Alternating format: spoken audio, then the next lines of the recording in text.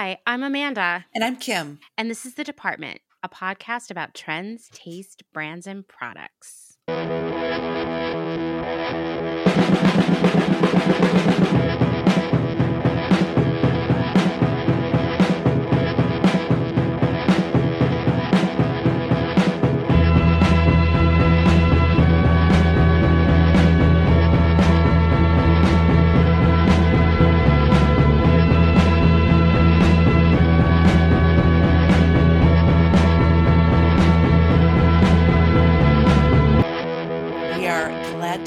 Back. Last week was a rather cathartic ride and a legendary episode, might I add, Amanda. Oh my gosh. On my personal account, spoiler, Kim runs the department Instagram account.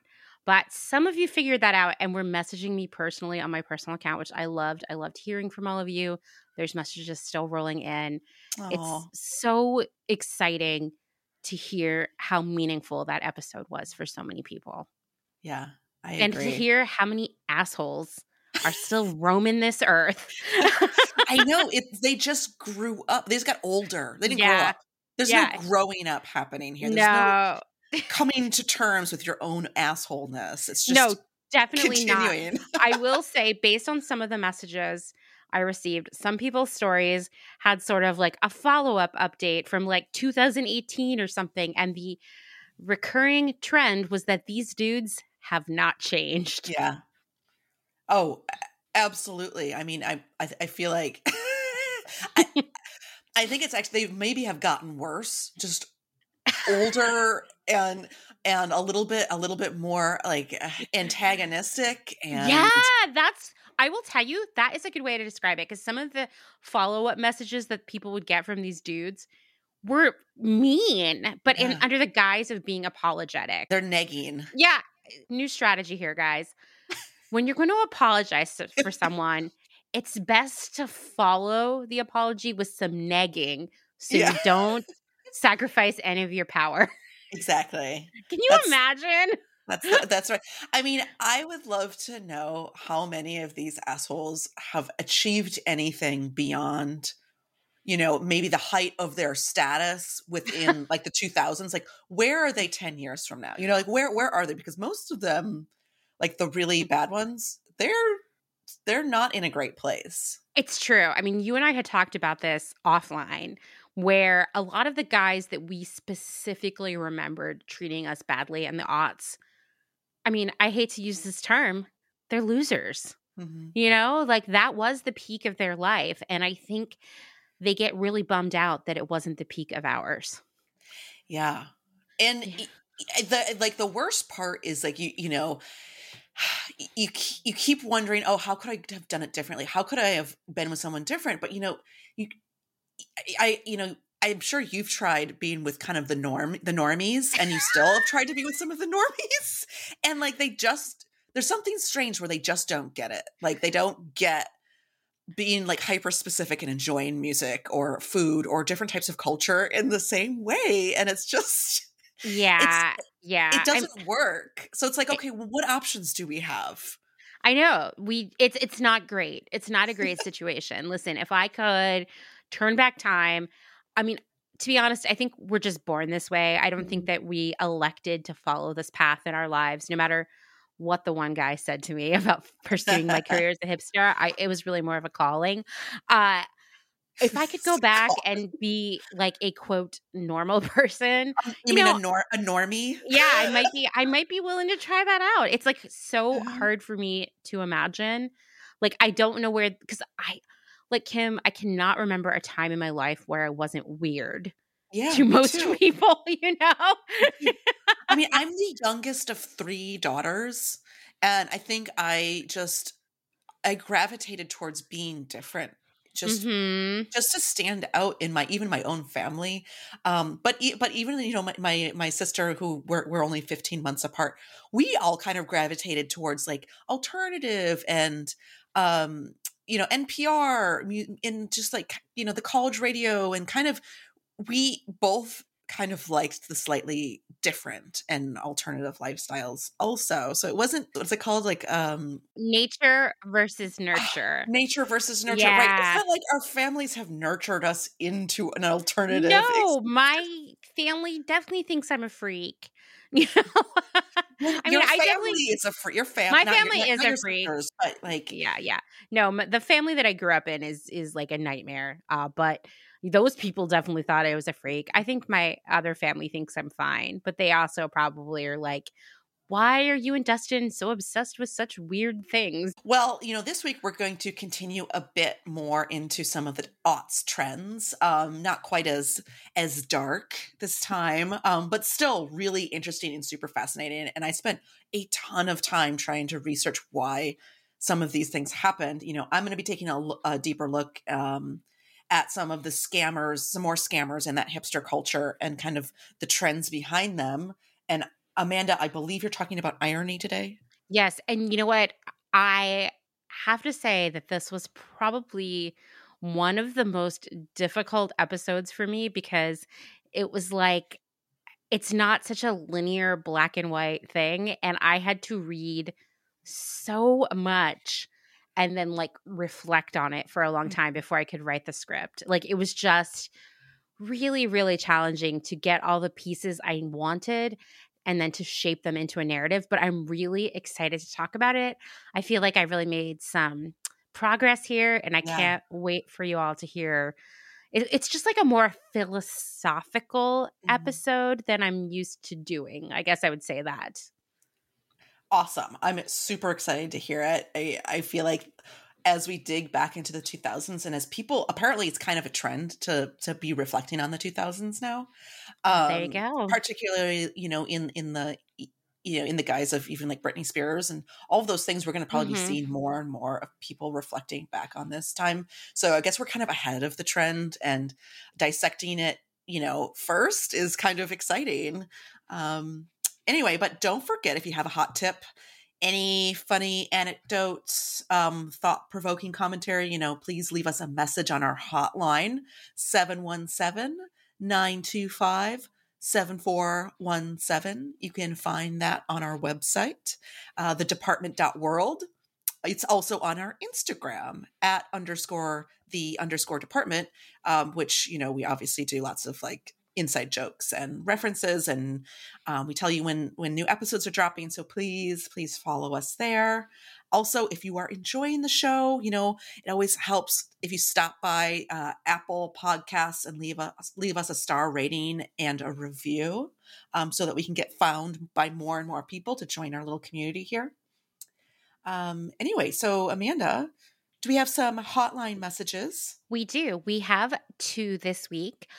Before I play them, I just want to remind you all that as one of these callers did, you can actually record your message using your phone or your computer and send it to us. The episode of Clothes Horse that just came out today, we actually had 4 messages, all of which were recorded using people's phones, and they sound so good. But it's also kind of fun to call and actually leave a voicemail. So it's just all about like what your style is. If you call and you get cut off, because I think there's about a 2.5-minute limit, just go ahead and call back. One of our callers today actually did that, and I just seamed them together. You'll hardly be able to tell that anything happened. So our first call today is from Bombi, and it's the nicest message I think we've received yet. So Yes. let's give it a listen. Hi, ladies. My name is Bombi, and I'm from the West Coast, but currently live in Central Florida. Now, I was living in the Pacific Northwest during the height of the whole hipster movement, and I got to tell you, I really enjoyed it. It was pretty glorious. My blood probably was 80% coffee. But I just want to tell you, gals, that you guys just are awesome. Like all the information you give, all the sharing you do, all the experience that you share, and I'm sure you do a ton of research and you put so much time and so much effort, and it totally shows. And it's very genuine. And you ladies just have a great time with each other. So it in turn has me having a great time, and it has us. I'm just going to say us, all the listeners of the Department podcast. And it's just fantastic. So it's a piece of some Gen X warm and fuzzies, and I love it. It's just fantastic. I work with a lot of kids, and I don't think they get it. But that's okay. It's all good because you ladies get it. And I just keep doing what you're doing. I really enjoy it. I appreciate it. And yeah, thank you. What a great message. It was such a great message. And we were listening to it together, Amanda and I, and there was the part on it was about 80%. And then she says coffee. And I would have sworn that she would have said alcohol because both Amanda and I are like... I think there was a period there where my blood would have been 80% sparks, which we have not talked about enough in this series. Don't worry. We will talk about sparks at some point. We're not even close to being done with the hipsters, I swear. There's still so much more to talk about. That was such a sweet message. And, I feel like sometimes I'm just literally in my own little vacuum here. And sometimes I talk to you and sometimes I talk to my mom, Yep, so I hear you. It's like, oh, there's actually people listening. Like that feels really good. Dude, I agree, because one of the drawbacks to making a podcast is that we can see some reports vaguely that people are listening, but like we don't know most of the people who are listening, and we don't know how many people are listening. And sometimes you worry that you're putting all this work. I mean, I would guess that probably Kim and I spend at least 20 hours on every episode between research and editing. And sometimes you're like, is that just like a waste of my time? Is this something I'm doing for me? Is it just because we want an excuse to talk about something? And it just feels so amazing to actually hear from all of you and hear your voices and know what you're thinking about after you listen to us talk. I mean, it is the best thing ever. Seriously. Yeah, it definitely keeps it keeps me warm at night. It does. Knowing that you're making a difference, and that's kind of the point, Yeah. Like, I love it. Yeah. Okay, we have another message. This one's from Liz, and I have to tell you, this one gave me so much to think about. I'll talk about it after we listen. Hi, Amanda and Kim. My name is Liz, and I'm a big fan of your podcast. I discovered it about 6 weeks ago and have been listening voraciously. I wanted to call in with some hipster stories. I didn't know I was a hipster until, probably 2012 or 2013. I didn't really identify with the label until then. But I lived in Echo Park in Los Angeles in 2010, and it was really dangerous at the time and was not adorable. Adorable would be the last word you'd use to describe the neighborhood. I lived in a little bungalow on a compound of bungalows, and the neighbor across the street would always offer me insultingly low sums of money for sex. It wasn't a neighborhood where a single 20-year-old felt comfortable living on her own. And now today, I haven't been to LA in a couple of years, but people tell me Echo Park is the place to be. And I can't imagine the idea of hipsters infiltrating that neighborhood and giving it a totally different makeover. 'Cause at the time it was so inelegant, and it was, honestly, it was a very sad neighborhood. There were clearly immigrant families living in abject poverty. And actually I worry for them and where they went now that the, bungalows in Echo Park are probably insanely expensive. So that's the first point that I wanted to make of 3 points. The second one is, in 2014, I was living in Prospect Heights in Brooklyn, and I showed up to a date, and the guy and I were wearing the exact same outfit. We were both wearing a tight black turtleneck, tight black skinny jeans, and black combat boots. And I said to him, "Oh my God, we're wearing the same outfit." But he wasn't freaked out by that or anything. It was just like, yeah, this is what we wear. So I always get a laugh out of that. The third thing that I wanted to bring up to you is the role that thinness played in the female hipster aesthetic. Just to overshare for fun, I lost a lot of weight between like 2012 and actually that's not right. Like I would say 2011 and 2013. And by 2013, I was pretty skeletal. Like I was like between a size 0 and a size 2 on a body that naturally wants to be husky.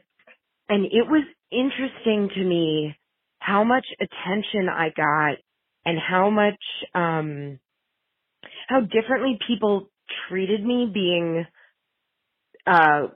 quite thin and really matching that hipster aesthetic of, you know, skinny black jeans, black turtleneck, and just looking kind of pallid and underfed. Or at least that was my sense of what the aesthetic was at that time. My roommate was very involved in the hipster scene and, was involved at Vice, and she seemed really anguished over being a size 8. And I wonder if there was some sort of implicit message that hipster women need to make themselves small. Food for thought. Anyway, thank you so much for all you do. I really appreciate you both. Thank you. Bye. Liz's call, the thing that really stuck with me here was the idea of thinness Mm-hmm. in hipster culture. Once again, this goes back to this idea that we assumed that the hipster culture was superior to the mainstream culture, which we, as we know, and we've touched on in the past, was like really, really pushing the agenda of like super skinny women, right? Like I remember in the aughts, a lot of different television program came out that like actually sort of set off an alarm for certain, you know, critics and just like sort of cultural observers where they were like, these are the skinniest actresses we've ever seen on TV. Like, what is going on? And that was the mainstream culture. So the hipster culture was supposed to be better than that, but it was just as like fat phobic and Absolutely. shitty, and like pro Anna for sure. And I would say that like I constantly felt like I could not be thin enough, period, Yeah. ever. Do you remember that band The Kills? Yes. There was like this insane article that came out during the aughts, and you know, obviously, you know, our icons were generally, you know, musicians and things like that, and you know, a lot of the girls looked up to, you know, kind of cool alt rock girls, and I remember there was this girl, and she was in The Kills, and I had some friends that knew her, I think back in Chicago, and she used to be pretty curvy and like, you know, a good healthy weight. And then she went through this insane period of basically just a crazy eating disorder and lost a ton of weight. And there's like a weird Vogue or Nylon article all about how she just like did that, the lemon juice cayenne pepper diet. Oh my God, I forgot about that. That's an aughts thing for sure. She did that to the point that she was basically in a wheelchair. And like it, and but she didn't even talk about it in a bad way, and it wasn't a bad thing. Like that is what you did, was you needed to achieve this wafiness. It wasn't like Britney Spears' muscly body. It was just this very life, like skinny little thing to fit into those skinny jeans and the skinny leather jackets and that skinny turtleneck, you know? Well, and you know what? You touched on something really important there, which was the idea of like physical fitness and exercise. That was something the hipsters were not down with. Like you could ride your bike and you could walk, but like if someone found out you were at the gym or doing like, remember Taibo? You know, like that Zumba. Oh my gosh, yes, totally. You would be embarrassed, right? Like the expectation is that you would be waifishly thin and not healthy, basically. Like no one would be, you know, engaging in physical activity. That was just like uncool. I mean, even just that, like, yes, you could ride a bike, but it also couldn't be like too nice of a bike. You know, it's just like also silly.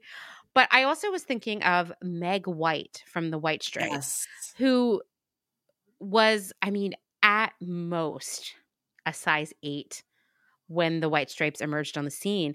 And she was another one that like lost a lot of weight.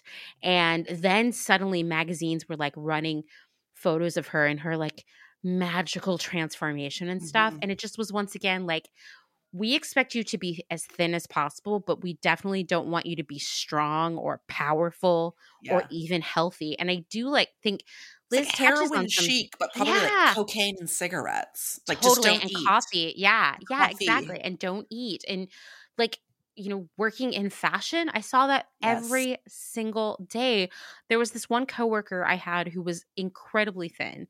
And the only thing she ate every day was this small side dish size soup from the cafeteria, Oh, which couldn't have been more than half a cup of soup. yeah. And that's how you have to live if you want to be that thin. I mean, yes, not all people, right? Some people, like, look at my husband, are incredibly thin naturally, and they're like living on like 5 baguettes a day. But most women, most people, you only get that body with extreme intervention, you know? Yeah. I And I mean, think we just need to destigmatize having a normal body. well, and the one person that really did, not the only person, but one person that did go against those norms was what's her name from the Gossip? Oh, Beth Beth Ditto. Ditto. Yeah, so she's a Portlander. Yeah. And I actually met her at South by Southwest one year. It was right before their super major breakthrough album came out, like what the one with Standing in the Way of Control on it. It was like they were Mhm. playing songs from that, but I don't think it had come out yet. And that year I was at a show in Austin, at South by Southwest, and I couldn't find my license. And this was really bad because I had to fly back to Portland in another day and also, get into shows. Yeah. And I was looking around for it, and Beth, who does not know me, came up to me and was like, "What's going on?" And I was telling her, and she literally mobilized a bunch of security guards to look for my ID, which Oh, was really so nice. And she texted me the next day to see how it had gone. I said I couldn't find it. And she's like, "Well, okay, I talked to my tour manager, and this is what they said you need to do at the airport." And I was able to fly home. In fact, wow. the security was so lax despite this being, post 9/11 that I somehow got a lighter through. I don't know. Anyway, lovely person, Beth Ditto, and Beth Ditto. definitely a groundbreaker, like a disruptor, Yeah. if you will, She in was the featured in tons of fashion magazines, and she was kind of one of the only people that some of like the really aggressively thin designers actually would dress. because she's cool as shit, you know? Cool as, yeah, clearly cool Yeah. as shit. And so talented. So, And but wait, like and then one another one. person, Do you remember when Karen O lost all that weight too? Yes, same thing. And then suddenly she was being Same thing. rewarded Yeah. by the media, by designers. I mean, Yeah. it bums me out because these were the women we looked up to, Mhm. so that gets into your head. I mean, once again, the hipsters had this idea that their culture was superior to the mainstream, but it was just as bad, if not worse, because it was so confusing for the people in it. Yes. And just going on to this Echo Park thing. Liz, I live in Echo Park. I've lived here since I think 2016, and I'm sure it is so vastly different from 2010. And of course, it's basically just that same, hipster Williamsburg thing where hipsters can kind of live and make anything start to be cool. Like they actually prefer it to be dilapidated, and they, obviously they're pushing a lot of people out, but there's still a ton of low income places around here, and it's just kind of like everybody's just living amongst each other. I think that story about your neighbor offering you money, but insultingly low amounts of money to have sex. Oh And my that's one of God. the reasons why I always wore headphones in Williamsburg, actually really anywhere, is because people did say nasty things to you all the time. And I was just like, I Oh, don't even want to hear it. yeah. No, that's everywhere. Or at Yeah. least it was everywhere. I think it still is Mhm. everywhere, And Echo Park it is pretty cool now. And it's really just about the different establishments that are in here and obviously the safety of the area and everything. But there's still still lots of homelessness and that's just, it's just something that you come to expect, and you kind of just, you kind of live with it. But you do get a lot of really great coffee shops and restaurants, and it's so beautiful. Obviously, that. You're making me homesick. I know. I'm sorry. I'm sorry. Well, anyway, thank you, Liz, for calling. Thank you, Bombi, for calling. You totally make our day when you call. So if any of the rest of you who are listening have anything you want to say, a thought that you had while listening, please just pause and call us right now. All right. Well, are you ready to get into the two other scams that I wanted to bring up? I mean, I love scams, okay? And these aren't just scams. These are 2000 hipster scams. Yeah. So the first scam for this week I'm going to cover is that of the infamous JT Leroy, wonder kid and literary prodigy. So the story is part performance piece, deception, literary masterpiece, and hipsterati saga all kind of rolled into one. It is such a legendary story, and it is almost completely unbelievable. I will remind people. You know what, Kim, I had forgotten about it. And then a couple years ago, Dustin and I watched that documentary, which I think you watched to prepare for this, right? Mm-hmm. And I was just like, I can't believe this really happened. Like, if at the end they had been like, psych, this is a fiction movie, I'd be like, yeah, it was too unbelievable. Yeah. Well, it's likely why we've actually seen a movie, 2 documentaries, and a few books and countless journalism pieces on it. But of course, since it happened so long ago, it's not like constantly within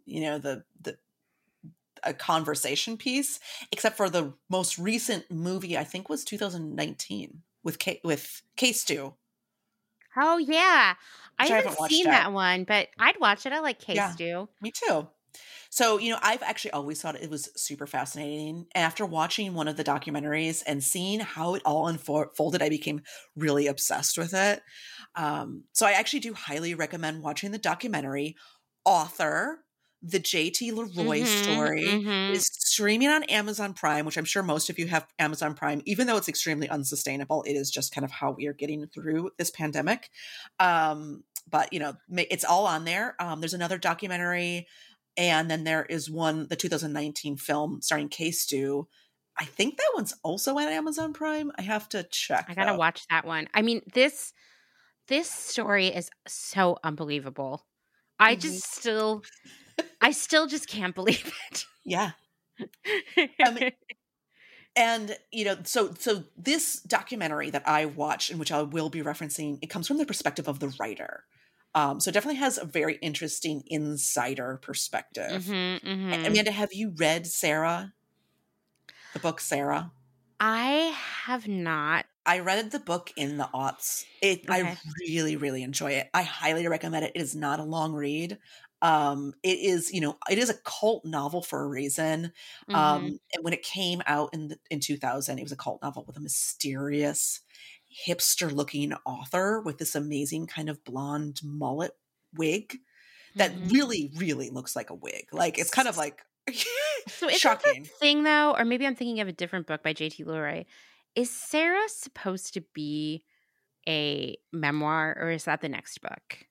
It is technically supposed to be a memoir, and the one that you're talking about is it's called The Heart is Deceitful Above All Things. Yes. That is what the movie is. That is what the movie is. Okay. That's the movie. Exactly. And I would just say that, definitely The Heart is Deceitful is supposed to be a memoir, and it would have been fine as a fiction book. Well, they're all tagged as fiction books. Now they are. And they were back then. They were always tagged as fiction. Interesting. Yeah. Okay. It was supposed to be semi-autobiographical. Yes. It's a bit of a mess. Anyway, I actually loved JT's style amongst everything. Like, it was my style icon. Oh yeah, you were the mullet girl. The mullet, the hat, like that beautiful hat. Like, he just killed that beautiful hat, like the black blazer. It was just this amazing look. And it was actually one of the reasons why I read the book, because I was just like, what is all this about? It's not like early 2000s, you had a ton of opportunity to go online and research people, you know? No, you couldn't. It would be a lot easier then to scam everyone, Yeah. you know? So I want to step back before getting into the scam to kind of to set the tone. I wanted to like figure out what was happening kind of before, or what was happening within the literature world. So I was really curious about the trends in that world, and I was super overjoyed to discover something that's really relevant to today. And Amanda, you may talk about this a little bit too, because it's so pervasive in the anti-irony world. So I'm not going to get super deep into it. And anyway, so during this time, there was this trend of the new hip late 90s, early aughts literati coming around with these like really fresh voices. Zadie Smith's White Teeth, Dave Eggers' A Heartbreaking Work of a Staggering Genius, David Sedaris's Me Talk Pretty One Day, Jonathan Franzen's The Correction. And they were actually all under this movement called the New Sincerity. Yes, I'm going to touch on this briefly, but Cool. I mean, these books were all incredible. Like all of these It's writers, amazing. I And loved they were them. right at the same time period. Yes, yes. Yeah. Which this is what I thought was really fascinating, because I was like, oh, I didn't know about this. And now I understand this perspective a bit more. And the New Sincerity is sometimes described as postmodernism. And it was popularized in the 90s by David Foster Wallace, who, by the way, has been Me Too'd. But I do think he's an amazing thought leader. Maybe not amazing in some Well, he other ways. actually also is deceased. He is. He died in 2008. Of suicide. Of suicide, yes. yeah. Yes. Anyway, so this concept that he kind of was popularizing really built a lot of momentum into the aughts, and he had a really loud voice in this time period, so it was able to kind of get out there. So it was a trend that ranged from literature to music to poetry, even a cultural movement. What's really fascinating about the New Sincerity is that it wasn't ironic. It chose to recognize that irony was problematic and embrace sincerity, honesty, human connection, and morality in whatever form that was. You know, Cat Power, Arcade Fire, Joanna Newsom, Neutral Milk Hotel, for example, even Wes Anderson had been considered part of the New Sincerity, according to a lot of critics. And that just kind of gives some context to this. And all those authors that I listed off, those are all in the New Sincerity vein. Within that literature movement right during this time period. So David Foster Wallace had some really revolutionary thoughts on how postmodernism's cynical, ironic, self-deprecating, self-conscious, and meta-nature was pervasive in nearly all pop culture, as well as different like marketing, which was actually just poisoning our culture. Some of the most relevant quotes and commentaries on the New Sincerity actually came from the 1990s, which is actually very ironic. But Lord have mercy, just wait till the aughts, when it was practically a religion, and in nearly everything we consumed, appropriated, watched, and believed in. So it kind of is like all he was doing was talking about how this irony was going to destroy our culture. And it kind of, in some ways, really did hurt us. You know, I'd love to keep talking about the New Sincerity movement. And I actually think that we should talk about it more in some future episodes, particularly when we get into the oddies. Because this theory and shift away from the aughts' blatant misuse of irony as humor was not serving to actually entertain, but ended up depleting us emotionally and creating a toxic culture. And shift away from irony. People were so exhausted. Some creators actually did start to embrace, a little bit after David Foster Wallace started talking about this, that New Sincerity. And it brought some post-aughts refreshing shows like The Office and Parks and Rec and Community, that it did use irony, but they brought in the sincerity. And so it kind of brought in all these different shifts in the many aspects of the culture that we see today. Anyway, I digress. Amanda will likely get into this even more.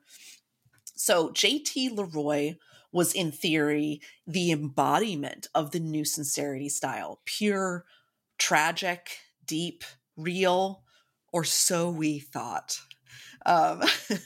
Additionally, we also talked about the celebrity and how that was celebrated so much in the aughts. So there was this interest in scouring for some literary celebrity at the time, offering up young voices to capture the zeitgeist and become the voice of the generation. I think Dave Eggers kind of was that. Oh, But for sure. JT was cooler and hipper and really fit that bill. Definitely. So he visually burst on the scene in 2000 after being a very shy writer in the 90s, but also very popular, suddenly making appearances and flanked by supporting celebs, giving him tips, doing his readings, calling him and talking to him for hours on the phone. He was beloved until they realized the truth, that he didn't exist. I still can't believe this. And all of it was a fabrication of a woman named Laura Albert, with her sister-in-law disguised almost like as a puppet of JT for real life appearances. So I've read a lot of other journalism that appears, and rightly so, to be very wounded by the con. So there may be various different tellings of the story that put Laura in a much harsher light and are convinced that she developed this whole situation to gain a foothold in the industry while hiding behind a lie. I'm choosing to tell it from the information I pulled by watching the documentary in a little bit more optimistic light. And so here it goes. So essentially, Laura Albert had been abused as a child in the 70s, neglected by her parents, and was placed in several mental health facilities occasionally as a child. Eventually, she became a ward of the state. So you can only imagine, how that can really change a person, So she began to dissociate from reality and embody different personas to help her cope with her mental health and trauma through her teens and all the way through and into adulthood. This led her to create a teenage boy named Terminator when she was in her 30s, and she proceeded to call a suicide crisis hotline in the 90s. I think it's a little unclear if she actually was suicidal. I think they implied that she was pretty suicidal, and she was using Terminator as a way to communicate her anguish to the suicide prevention hotline. So she started to formulate a persona and felt comfort in using him as a vessel to communicate with a therapist who she actually ended up working with for years, like through the whole JT Leroy situation. And there is some conversation that he actually knew that this was a scam later on, or not really a scam, but that JT was not real, was like a fictional person. Mm-hmm. But back then, Terminator was a real live human being in need of help to this therapist. So he actually encouraged Terminator to start writing. And there was some arguably incredible outpouring and beautiful writing that came from this avatar who was just starting to develop his own identity and history. But mind you, Laura had a creative writing degree. So she was immensely talented and she was, educated. But she essentially hid behind JT. She felt that her weight made her ugly, self-conscious, and unacceptable by society's standards to even be considered as a popular literary talent, and worried that people would judge her.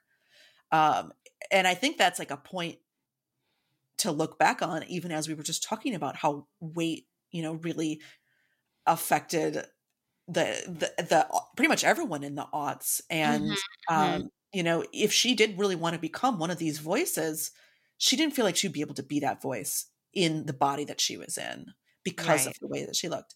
So she does actually end up getting gastric bypass surgery after JT starts bringing money in.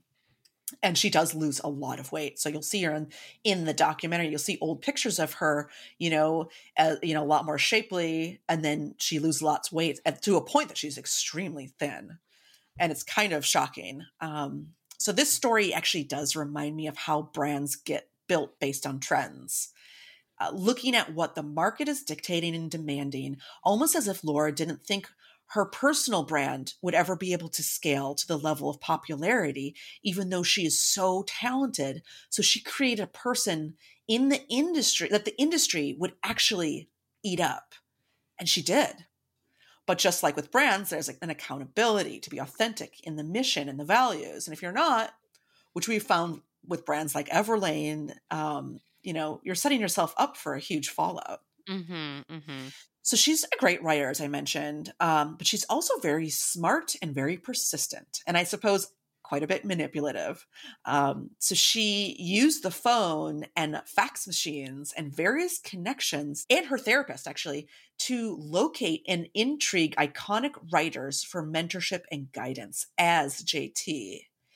People really gravitated to this quote unquote person behind these stories, which gave the writing an authenticity and sincerity, which, as I mentioned, was becoming a really popular trend at the time, especially in the new voices. So Laura continued to fabricate a really rather tragic story and backstory that JT, or Jeremiah Terminator Leroy, was a transgendered teen hustler whose mother pimped him out as a prostitute at truck stops throughout the South until winding up on the streets of San Francisco in the 90s. At some point, the story that she had wound actually gave him HIV positive. I remember that. Yeah. And that kind of came and went in the storytelling.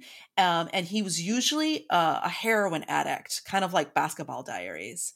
And it really kind of pulled on the heartstring, really developed that narrative, and curated this really touching dose of humanity and struggle. So he was conveniently also extremely shy, yet oftentimes outgoing and charismatic on the phone. Some pointed out even getting more and more outgoing and charismatic as he became more famous and was kind of like feeding into this fame. So conducting conversations and interviews on the phone, Albert spoke in her character's Southern drawl while preferring to actually conduct most of his business over email and fax all the way through the 90s. So he didn't actually need to exist for probably about 5 years. In 2000, his harrowing story preceded him, and the allegedly autobiographical yet fiction designated book, Sarah, was released to critical acclaim and great celebrity fanfare. The documentary was so incredible because Laura apparently taped most of the conversations she had on the phone. So you could listen to these conversations all the way through the history of this retelling. So she conceived him as a recluse, and celebrities would call and develop really close relationships with him. Winona Ryder, Courtney Love, Lou Reed, a lot of the underground and cool celebrities supporting the new voice in literature and really being moved by his story and fame. As JT wouldn't personally go to any of the readings, claiming suffering from crippling crowd anxiety, writers, musicians, and celebrities would read for him. Eventually, the pressure was on to get a physical incarnation of this non-existent person. And Laura's husband, who was also in on the hoax, had a sister named Savannah, who was pretty but also rather ambiguous with really short hair.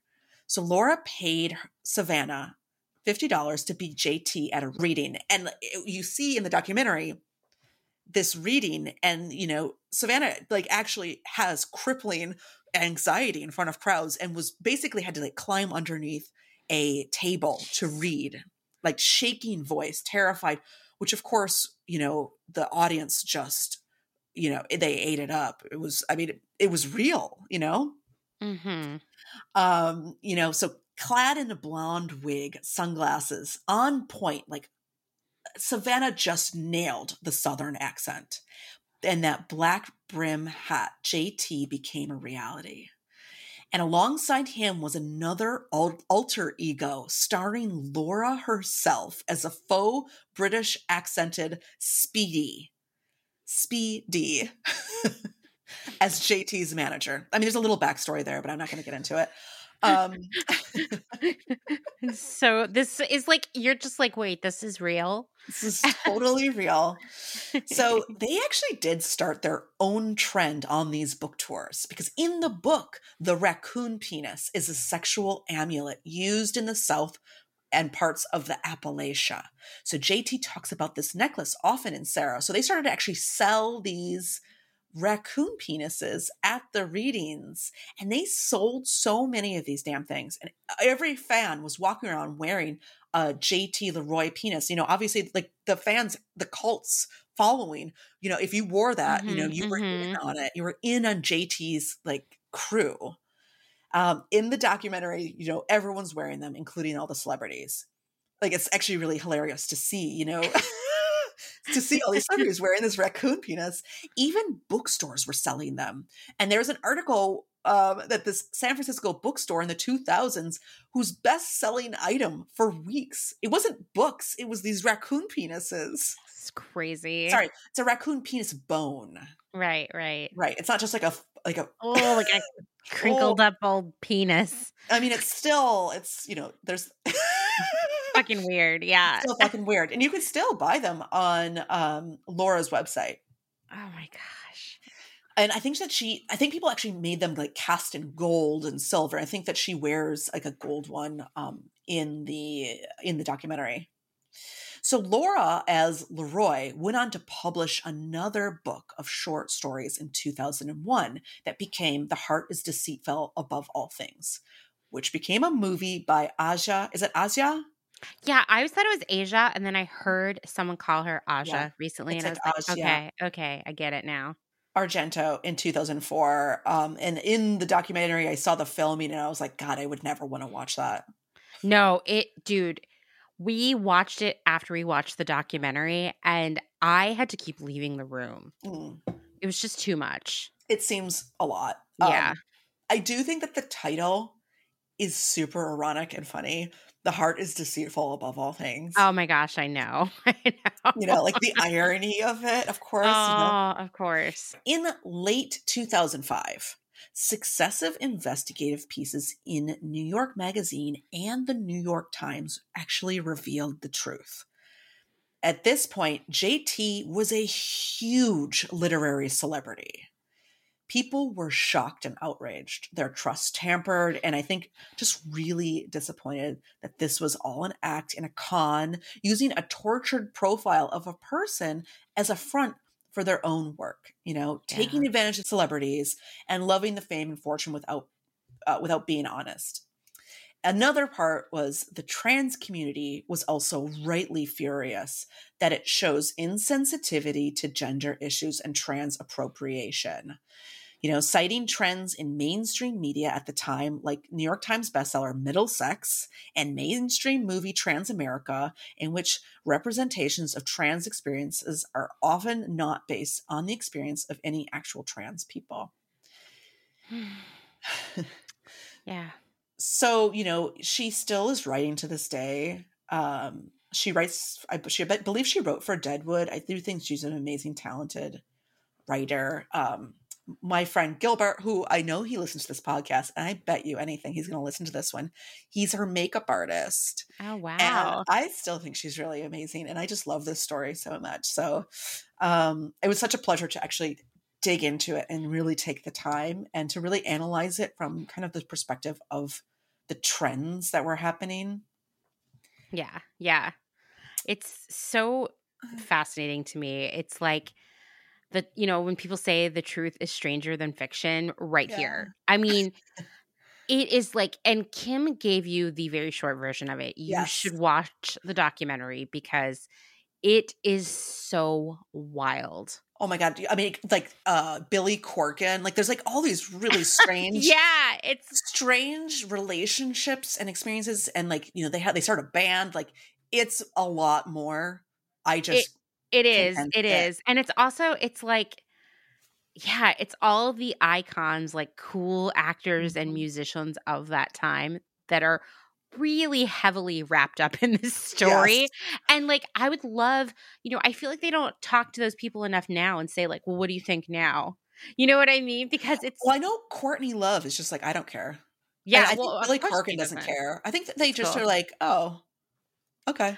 I mean, I don't care either. You know what I mean? Mm-hmm. But I feel like, you know, Aja Argento made that movie of her book, thought that they were like the most best friends ever. Yeah. She I was really hurt, and I completely, Yeah, I would be I too. I would be I too. completely They were like understand that. really close, really, Yeah, really close, closer than Courtney Love and Billy Corgan. yeah. But it's super fascinating, so worth a watch. Actually, the Billy Corgan thing, they in the documentary, they're like in a weird hotel bed together, but it's Laura. Yeah, It's not even JT. And I know. apparently, Lori confided in Billy about everything. I mean, It's I don't. so weird. It's so weirded. It's so weird. It Yeah. is like there's more to the story for There's sure. so much more. I just, yeah, we Yeah, only have watch it. a limited amount of time here, Yeah, so watch it. um Call us and give us your opinion on it. yes, it's great. So the second one that I'm going to talk about, um when you think of hipsters 2000s, you might think of really fussy artisanal ye old pretentiousness. And when you think of really fussy, artisanal, ye old pretentiousness, you likely think of the Mast brothers. Photos of Yes, the bearded duo, folded arms, and stern expressions still actually haunt my memories. I mean, you know what they look like, right? yes, yes. They are the epitome of what you expect them to be. Hmm. And now, have you ever had Mast brothers chocolate? I was telling you when we were talking about this episode that I'd had it once, and I was like, that wasn't very good. Mm. Which not I don't want to spoil the story here, but it turned out I was onto something.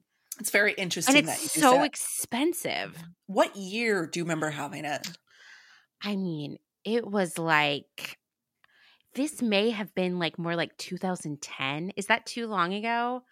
No, Because no, okay, no, not at all. Because that's kind of right when they were really building steam. yes. So at that time, I was still working at the Urban Outfitters home office in buying, and Mhm. we had, well, it's still there, a coffee shop in there called Jaroka, and they always have a lot of really high end snacks. Like if you would like a $6 to $10 chocolate bar, it Yeah, is there for you. And that was the first time I saw Mast Brothers, and what really, of course, sold me was the wrapping, right? Which I'm sure going to get yep, into. And I was like, well, this must be the most exquisite bar. I dropped some absurd amount of money for it, went back to my desk, and I was like, this isn't very good? yeah, yeah. You expected a lot more out of it. Yeah, for sure. For sure. I mean, I remember eating it, giving as and getting as gifts. I think there was even a cookbook that one of my sisters got. I feel like, I think that seems familiar to me. Yeah. yeah. I never thought it was extraordinary, and I've never dreamt of actually like eating a bar. Needing to run out and get my fix of Mast Brothers. No. Unlike Ritter's cornflake bar Oh called my Flirt. God. Top three chocolate Yum, bars. yum. Yes. Always hits the Yes. spot. Yeah. Will run out to get. Yes, Um, definitely. I had no palate for this type of chocolate. But we were told that it was good. We were told that it was premium. So we ate up the product because it was positioned to hipsters in a way we loved to consume. Authentic, premium, special. A Hmm. luxury hand wrapped in idealized Brooklyn graphic design, sans serif font, and eclectic wallpaper print. We had to trust these bearded gentlemen to show us the way into pure quality chocolate land that went against the corporate construct. And we trusted that they would deliver this to us so we could consume the superior product at a premium price, smugly and consciously. So let me take it back to the beginning. Mast Brothers chocolates grew out of the trend of the single origin and artisanal food movement, as well as the quintessential, and I quote, Brooklyn maker story. Something that really started in hipsterland aughts for so many products, complemented by two appropriately hipster brothers, including some ye old style with extreme bearding. Mast Brothers launched in 2007, which actually is kind of surprising because I thought that it was a little bit earlier than that. But it's 2007, Amanda. So you were three years in. I mean, and it might have been a year or two before that. I know I left Philly in 2010. Okay. So, and I was there for 5 years. So in that period there, Early. So you were in the early part of the Mast Brothers. Yes, and once again, like, it looked so good. And, I will tell you, I can barely tell if a wine is good or bad. In fact, you could I serve agree. me $2 wine and I wouldn't Terrible, know. Right, terrible palate. terrible. But when it comes to chocolate, that is like one thing that I really have I would say like a high-end palate for. Like I love a fancy chocolate. I mean, we've talked about this in the past. Yeah. When I was a kid, I always ate the special dark because it felt sophisticated. So I have loved fancy chocolate since like I first discovered it in like college. And I was like, "Oh, this tastes like, I don't know, like a baker's chocolate bar or something from the grocery store, Yeah.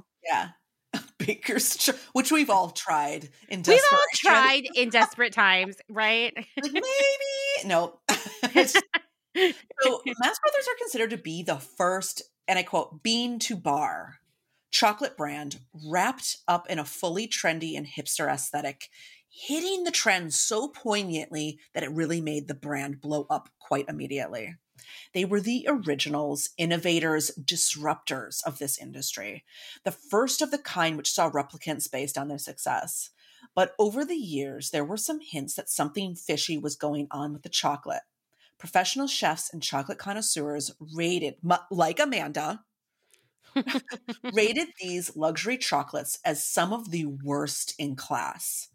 With a palate and nose to spot the flavor profiles of single origin and handcrafted chocolates, professionals claimed these bars had a flatness, a waxiness, an uncomplexity, much like mass manufactured types. Waxy. That nails it. Yeah. Just like a baking chocolate bar. Waxy. Yeah, exactly. Just a glittery, waxy. Yeah, exactly. Yeah, it's just not good.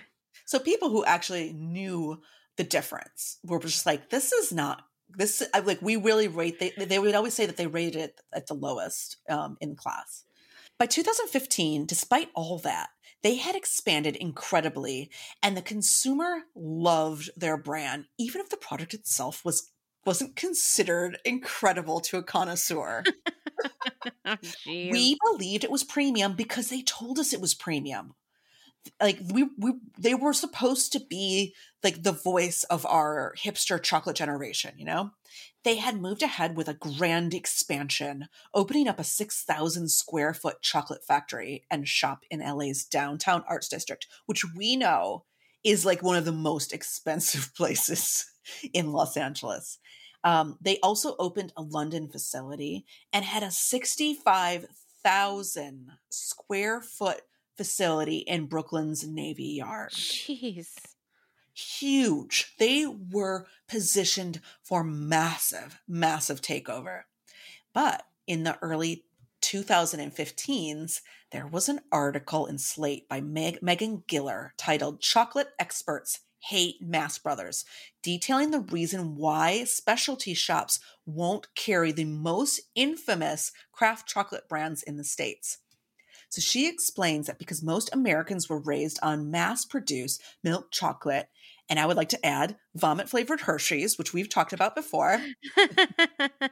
Amanda has talked about many times, that we don't have the palate to understand the difference between real craft chocolate and mediocre chocolate, since classic American chocolate relies on sugar and vanilla for taste than finer types that depend on the cacao and the bean itself.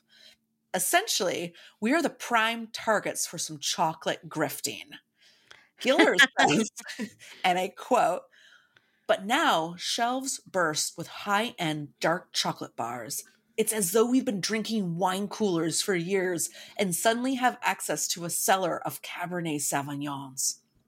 So she goes on to report that Mast Brothers chocolates are notorious for being poor quality and rating at the lowest end of the spectrum. She interviewed some serious chocolate critics like Clay Gordon, a Good Food Awards judge and the author of Discover Chocolate, who noted, and I quote, "There are defects in every bar, and the chocolate is bad." That's defects. I want to know about the defects. Apparently there's defects. And then writer, chocolate educator, and International Chocolate Awards judge. Oh gosh, I'm gonna just go for it. Igrainy, you. Sounds good to me. Sure. I'm sorry, Gran, I don't know, said that she's tried Mast bars and they tasted stale or moldy. Oh, Mhm.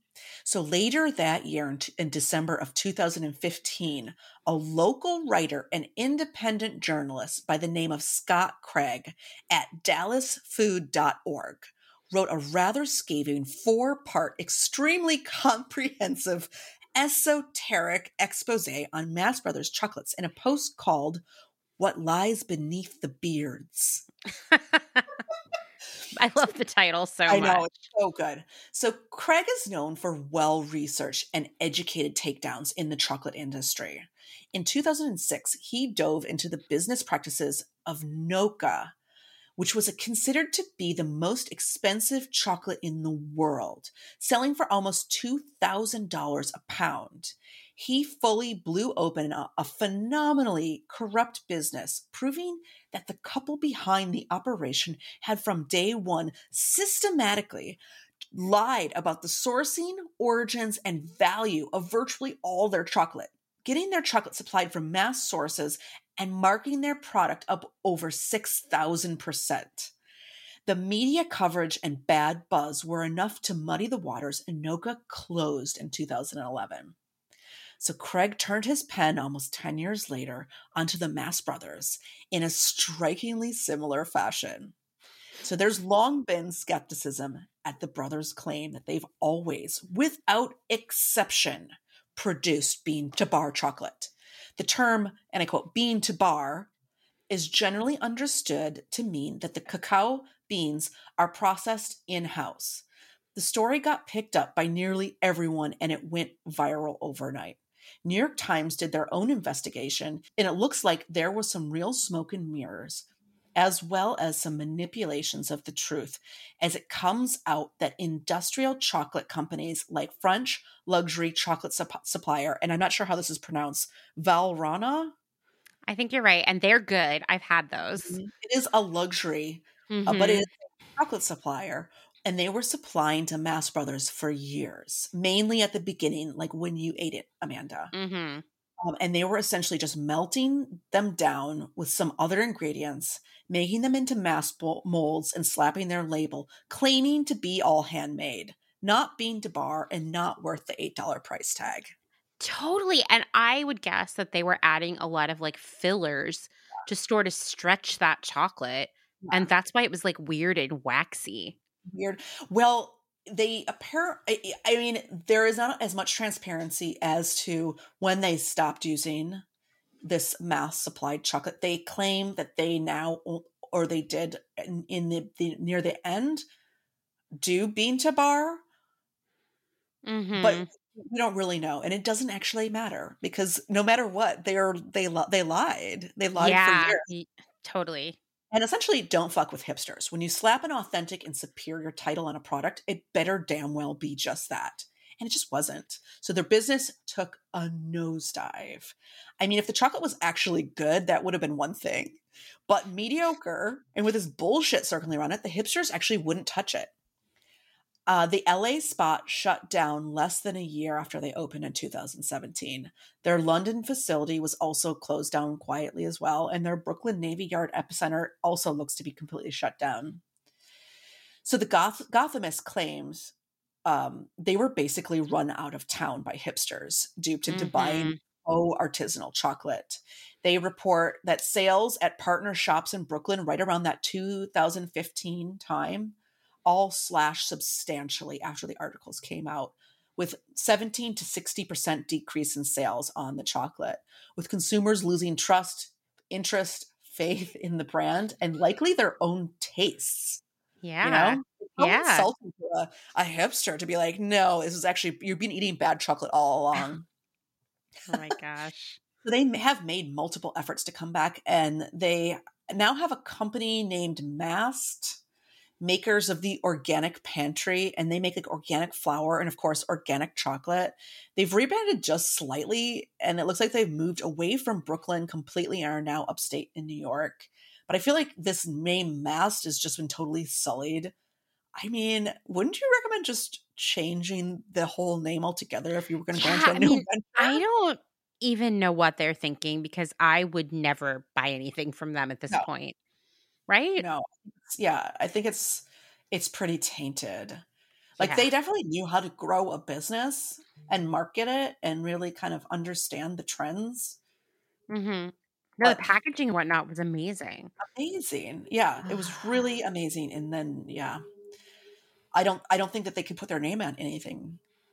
No Yeah, one will no, trust it. I don't know what they're thinking. Mhm. Yeah. Well, Kim and I have been talking a lot about the hipster essentials that kind of come up over and over again, like scarves and skinny jeans, black hair dye, glasses. Every episode these have come up in one way or another, whether we're trying to describe someone or we're just like doing a deep dive into the things hipsters like. But you have to admit that irony is the most essential accessory for every hipster. I mean, we've used the term irony probably 50 times so far today, right?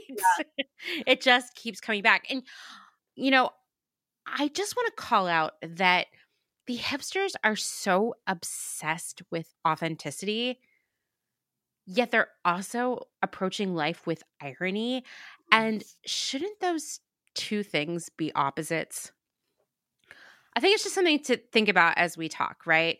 Yeah. People felt really grifted by Mast because they were not, in fact, authentic, right? Uh, Seems kind of ironic to me, Yeah, actually, right? right? Yeah. Same thing with JT Leroy, grifted them because she was this like faux intense authenticity that was, in fact, all fictional. Once Mhm. again, seems pretty ironic.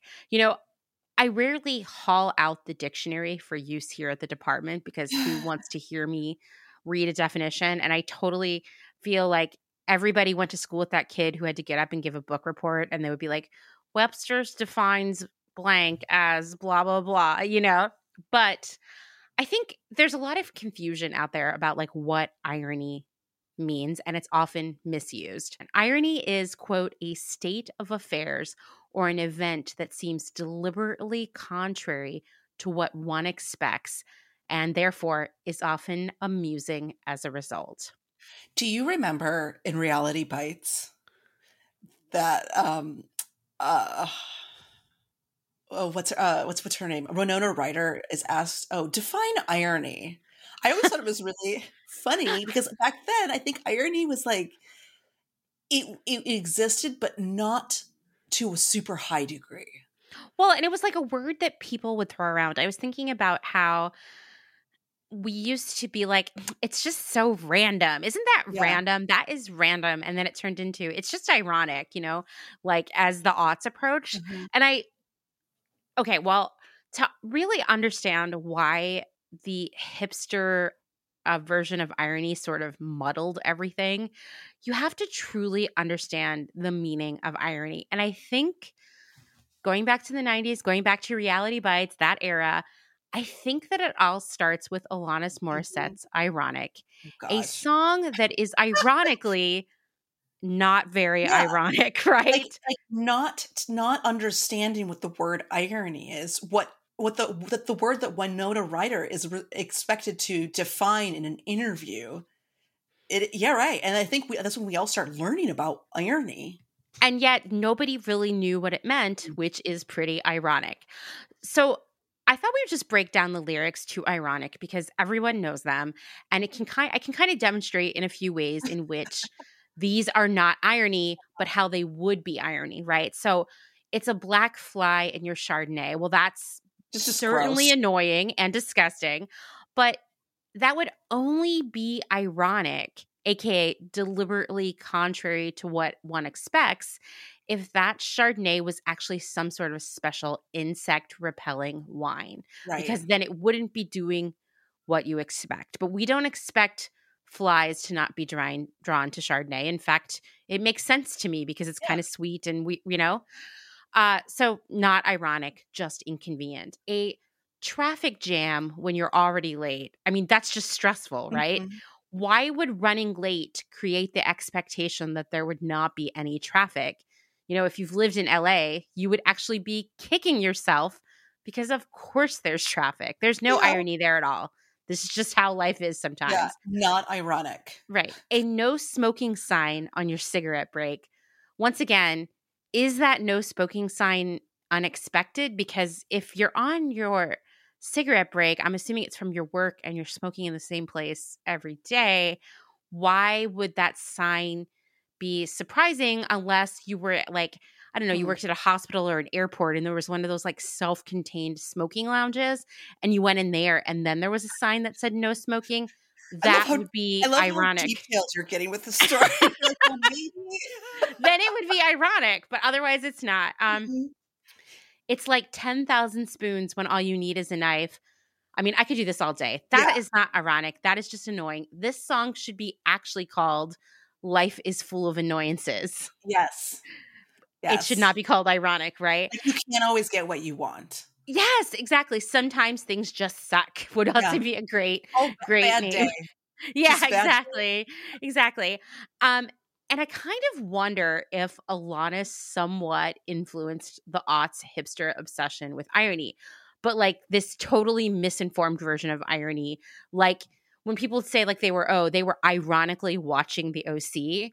Well, what's ironic about that? Because it's maybe even sad that someone would waste their time consuming culture that they don't really like. Right. Or maybe it's even sadder that someone would be afraid of being truthful about what they like for fear of being uncool. Being uncool. Put a pin in that because we're going to come back to that. This week, I became really obsessed. I read so many articles. I was trying to frame up how I'd be talking about irony. And I became really obsessed with trying to figure out where this hipster version of irony that, you know, really wasn't that ironic began. Because we know that it is very confusing, that it allowed hipsters to engage in blatant racism, classism, and misogyny under the guise of irony. And, you know, using the Alanis Morissette measuring stick of irony, I suppose the irony is that you are supposed to assume that those behaviors are contrary to the actual nature of the person engaging them because they're somehow better than that. And therefore, that's amusing. But we know that, in fact, neither of those were true. If you are being ironically racist, you're just racist. If you're ironically abusing women, you're just abusing women, right? I almost feel like we need to come up with a new word. And I know, because it was not ironic, right? And I don't even know what the word would be. It's like an offshoot of irony, like Fauxrony or something. Something like that, yeah. Fauxrony. I don't know. And it's like this irony, what this fake irony, this Fauxrony is doing is really just everyone is behaving incredibly inauthentically, which is ironic because allegedly the hipsters value authenticity, right? Mm-hmm. I think that's ironic. That's the most ironic thing we've discussed so far, right? Yeah. So in 2012, Christy Wample wrote an opinion column for the New York Times called How to Live Without Irony. And this single column launched a flurry of irate, mostly defensive think pieces across the internet. And I know that was it mostly men or women? Both. It was both. I know because I've read all of them in the last week, okay? And I will say they all start the same exact way, Kim. It's like, you know, I might not describe myself as a hipster, but other people would because I wear glasses and skinny jeans and I love Neutral Milk Hotel and I ride a fixed gear. Yeah, exactly. Look in a mirror. Yeah, I fucking hate that. That is a little bit ironic to me, right? It is. And the fact that every single one starts like that. They're like, I would never call myself a hipster. Jesus, get over yourself. Right. But here I am writing an essay freaking out about someone talking about hipsters living with irony and ruining the world. Because I associate with it. Because I am one. I know. I hate it. It's like there was still that weird like, oh, I'm not a hipster. You are kind of vibe. But I found, you know how like if you look up a recipe online There's like 12 paragraphs about like the life story of why the person followed this recipe or Yes. something. So long. I always skip over And it. then you get to the ingredients and you're like, Yes. thank fucking God. That's how I felt these articles were. You just have to scroll through the first 3 to 5 paragraphs about how this person wouldn't describe themselves as a hipster, but someone else would. And then you could get to the meat of it. Like, that's how many of these articles I've read this week, Kim. And I will say, I can see why some people were really upset about Wampel's essay because there are some statements in it that are patently untrue. For example, she claimed that both the 90s and Gen X were completely irony-free. No. By the way, she's Gen X, just going to say that. And she was saying that everything the Gen Xers did was primarily steeped in apathy and depression. That's like that slacker character. Oh, she brought it up multiple times. Oh, okay. And then, of course, every essay that was like contradicting her, fighting with her basically also brought that up. And I would argue with that statement in like a million ways, not least of all that after 9/11, everyone declared that irony had died once and for all. Oh, yes, that's right. For example, on September 18th, 2001, Graydon Carter, the editor of Vanity Fair, declared, "I think it's the end of the age of irony." And in fact, there is an entire Atlantic article about all the different people who declared that irony was over in the wake of 9/11. If Gen X was so sincerely disconnected and despaired and didn't know what irony was, who was engaging in all of this irony that was supposedly ending? You and I already know Gen X is hella irony. Yeah. She like sells herself out multiple times in this essay. She cites her inability to give a, quote, sincere gift.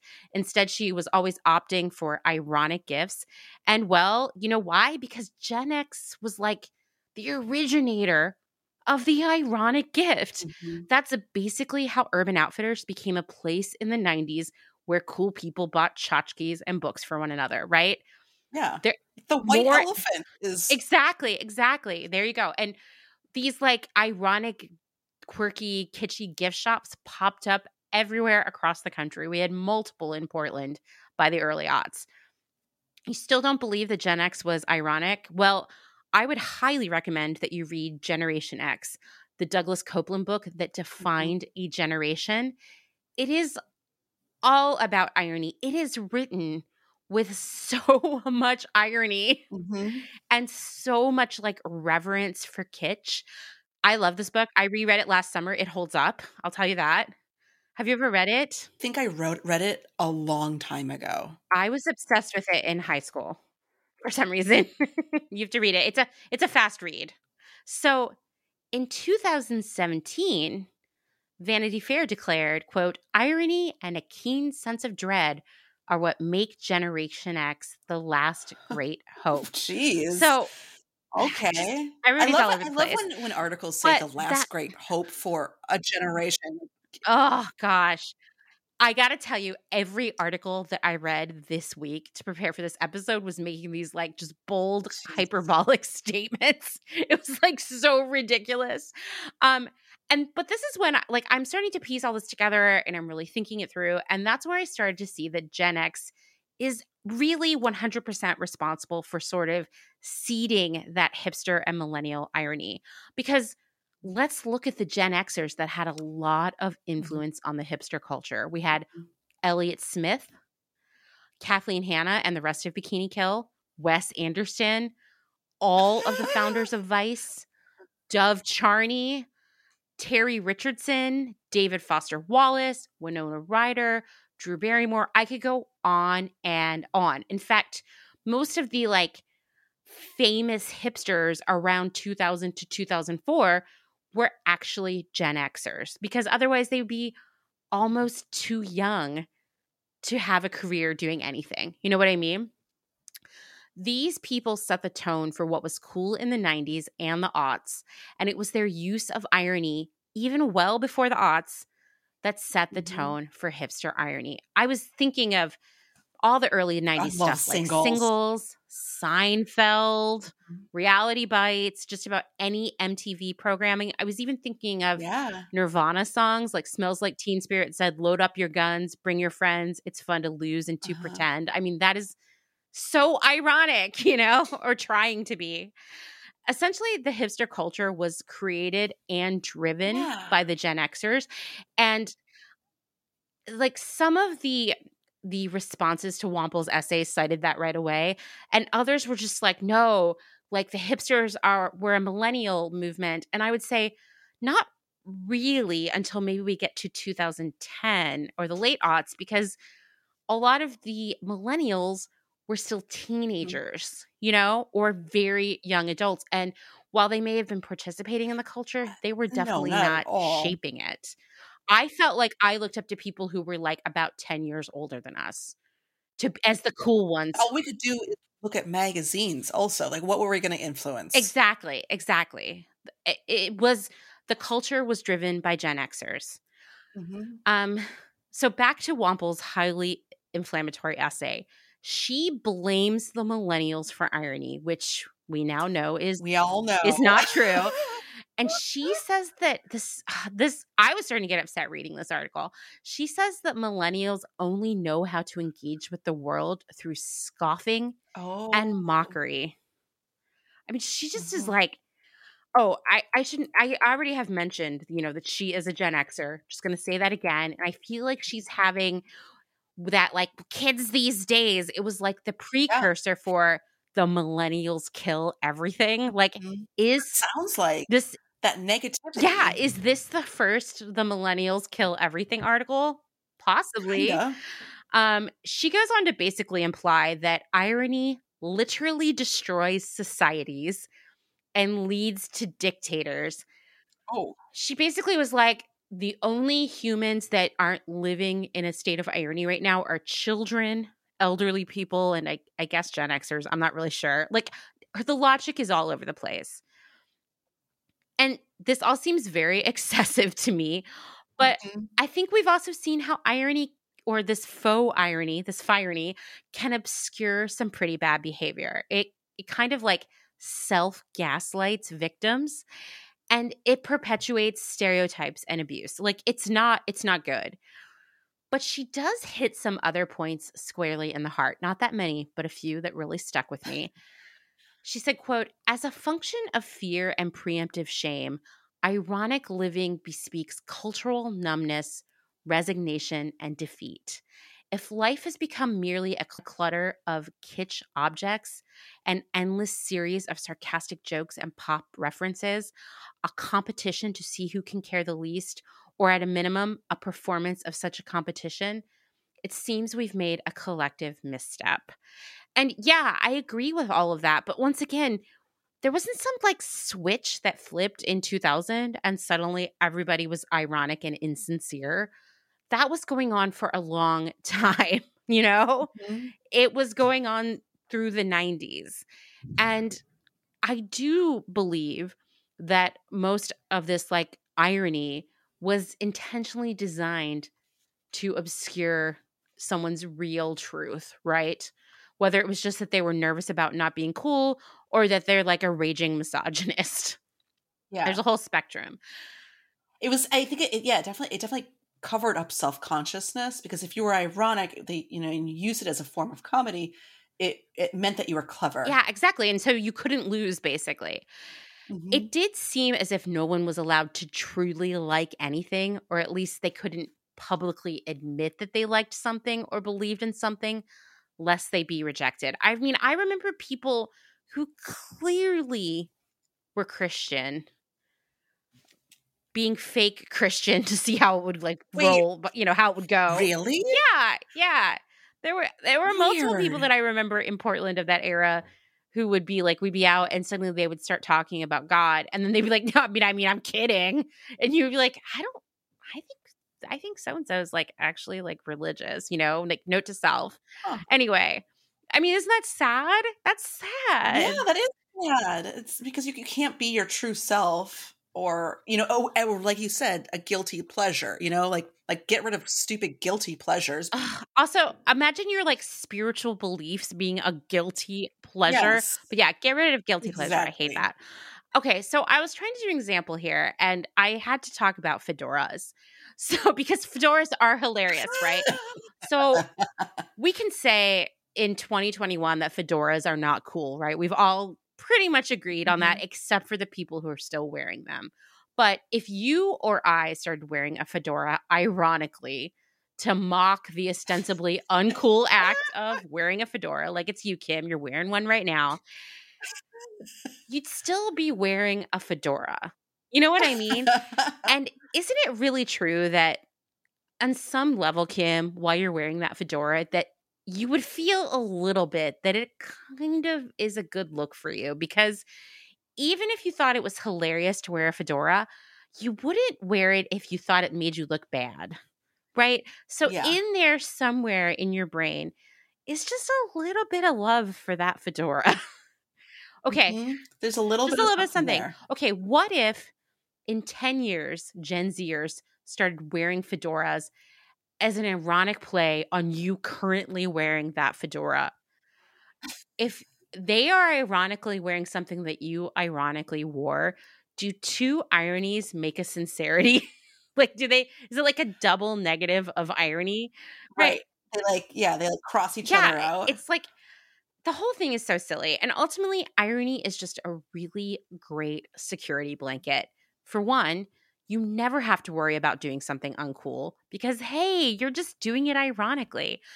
And two, if the other person judges your taste harshly, well, the joke's on them because they just don't get it. So a feeling of superiority and sort of like protection either way. I mean, and also during this time, we talked all about how self-consciousness was like so Oh my pervasive God. amongst everyone. Irony is the It perfect is. disguise for your I self-consciousness. think of all the people who were ironically doing this thing or that thing, and now I wonder if they all just really loved it and were afraid to admit it. Like hindsight is so 2020, you know? The real tragedy of irony is that it destroys sincerity and the feeling of genuine, authentic human interactions. Once again, here is a whole group of people who allegedly value authenticity more than anything else. They are living the most authentic life while the mainstream culture is not. Yet nobody is being sincere and authentic about anything because irony is the exact opposite of authenticity. Like it's just, where's the disconnect here, guys? You know? Yeah. As a reaction, as Kim mentioned, as a reaction to the irony of the aughts and really the 90s too, let's not forget this. Irony was existing well before the aughts. A new movement was born called the New Sincerity. And David Foster Wallace, he's a Gen Xer, was a huge proponent of it. And he actually said, people love to cite this quote, man, Kim, this came up in 80% of the articles I've read this week. I practically have it memorized. He said, the next real literary rebels in this country might well emerge as some weird bunch of anti-rebels who dare somehow to back away from ironic watching. The new rebels might be artists willing to risk the yawn, the rolled eyes, the cool smile, the nudged ribs, the oh, how banal, to risk accusations of sentimentality, melodrama, of over credulity, of softness. And yeah, basically it's about like being vulnerable, which is an authentic state, versus not being attached to anything, which is an inauthentic state, right? Well, I think also what's really interesting about the New Sincerity is it's all about rebelling from the ironic and embracing like human connection.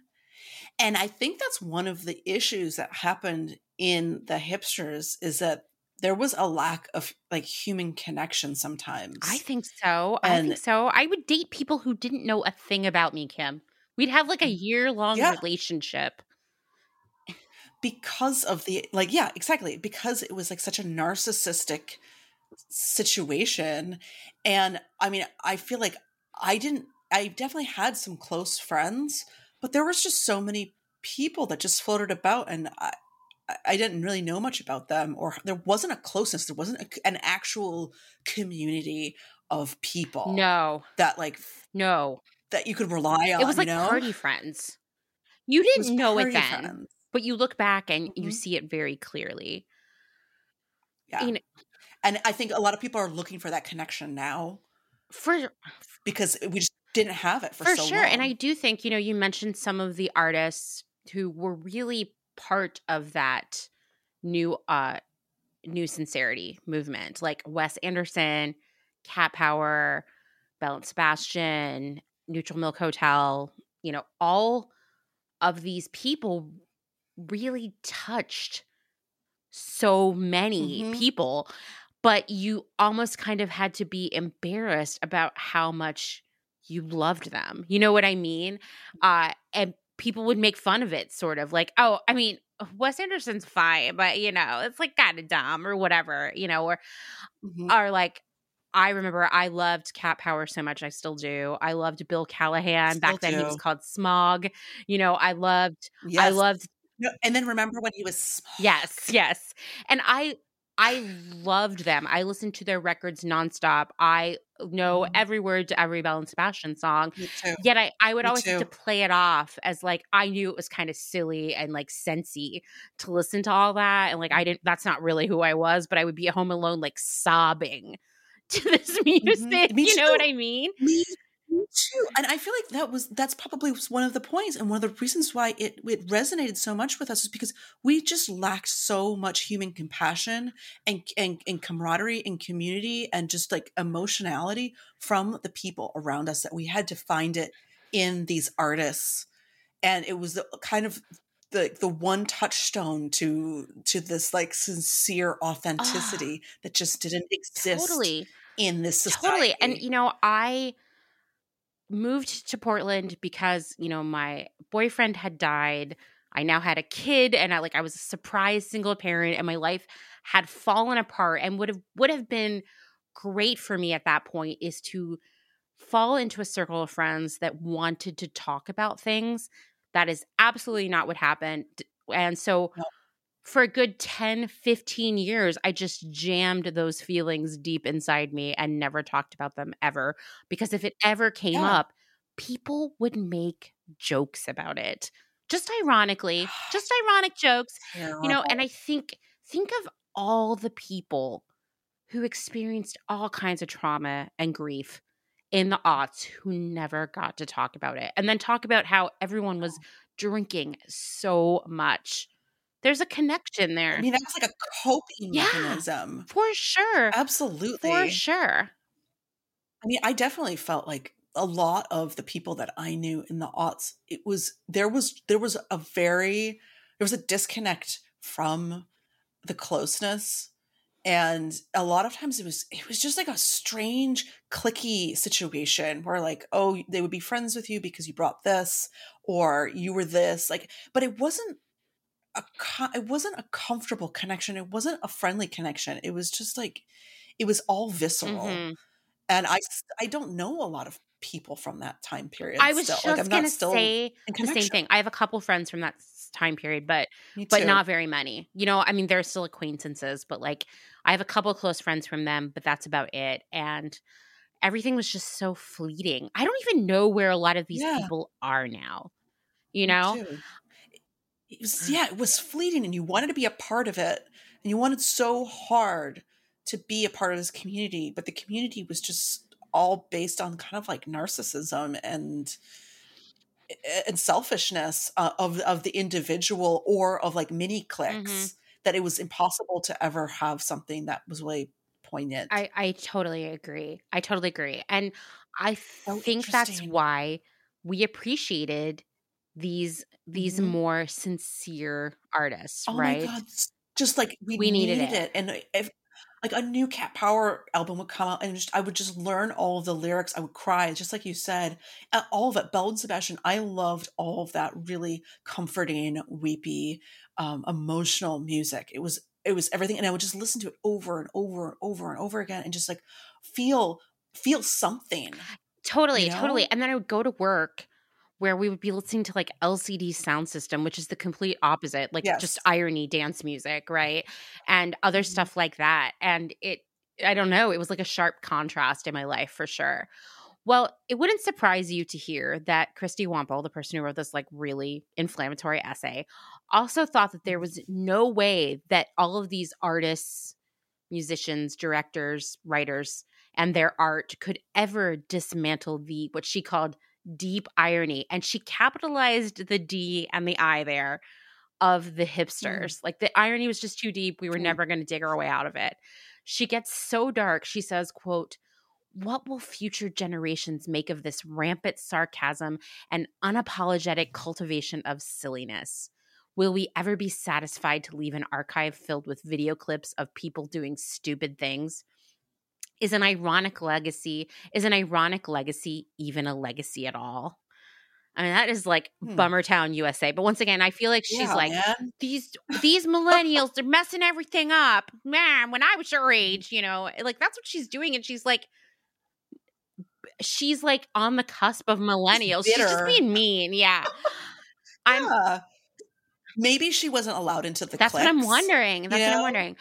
I'm so conflicted by this essay because on one hand, it's just so flagrantly anti-millennial and somewhat delusional about the origins of irony. I can see why there were so many retaliatory essays. Like clearly everyone was like, I must open my laptop and write 6 paragraphs about how I'm not a hipster, but some people might think I am, and then really, really flame her on this.